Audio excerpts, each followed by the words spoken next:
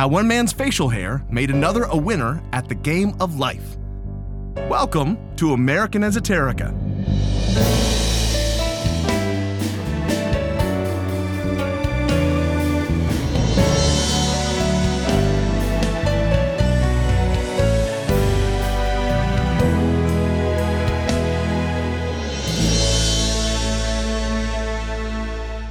If history class gives you the turkey, this is the stuffing, the essential stuff in between, the personalities, events, and other ephemera that shape our history and culture. I'm Brian Powers. So we're a little obsessed with Abraham Lincoln. After all, he is one of the most beloved presidents in American history, and he managed to pull a nation back together in its darkest moment while putting the nail in the coffin of slavery. His effect on this nation is still felt today.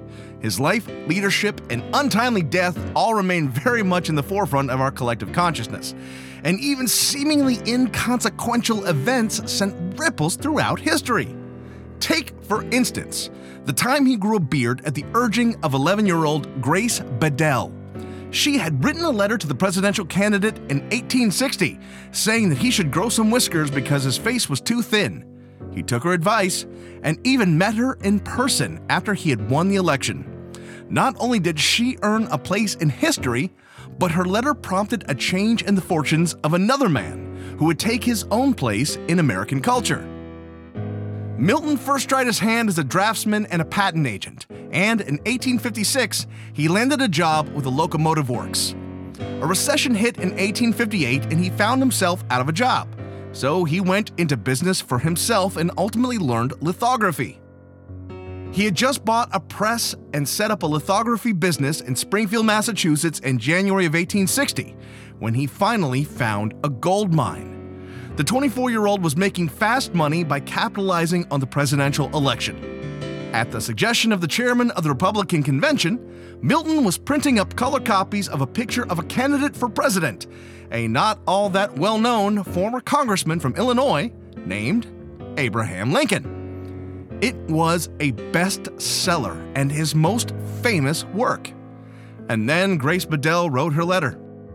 One day, a recent customer came back to Milton's shop to return his Lincoln lithograph. He complained that it didn't look like the candidate, who now sported a full beard. The Lincoln lithographs stopped selling, and Milton burned his remaining stock. His business teetered on the edge of bankruptcy, and the looming Civil War wasn't helping. Luckily, Milton had been working on a backup plan. He had been visiting with a friend who had brought out an old board game from England. Milton decided he would put his own spin on it.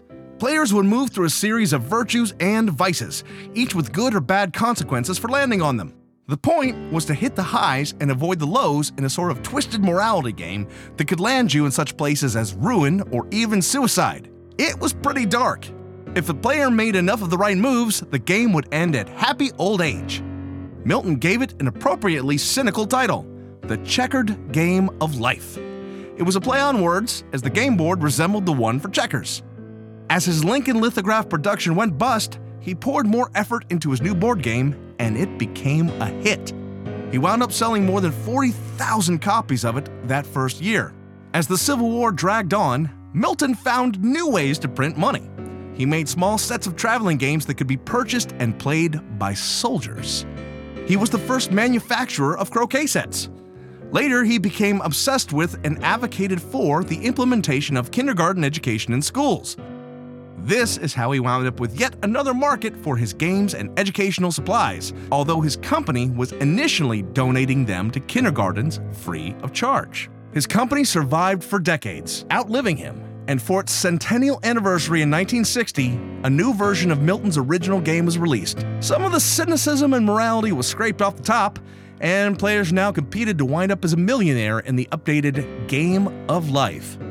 The company Milton had started had hit it big, and it still bore his name, Milton Bradley. And remember that you have Abraham Lincoln to thank the next time you lose at Twister.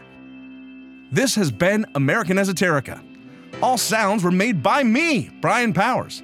Did I get it wrong? Did I get it right? Just want to gush over your Beanie Baby collection? Drop me a note. The address is yell@ at AmericanEsoterica.com. Thank you for listening, and God bless America.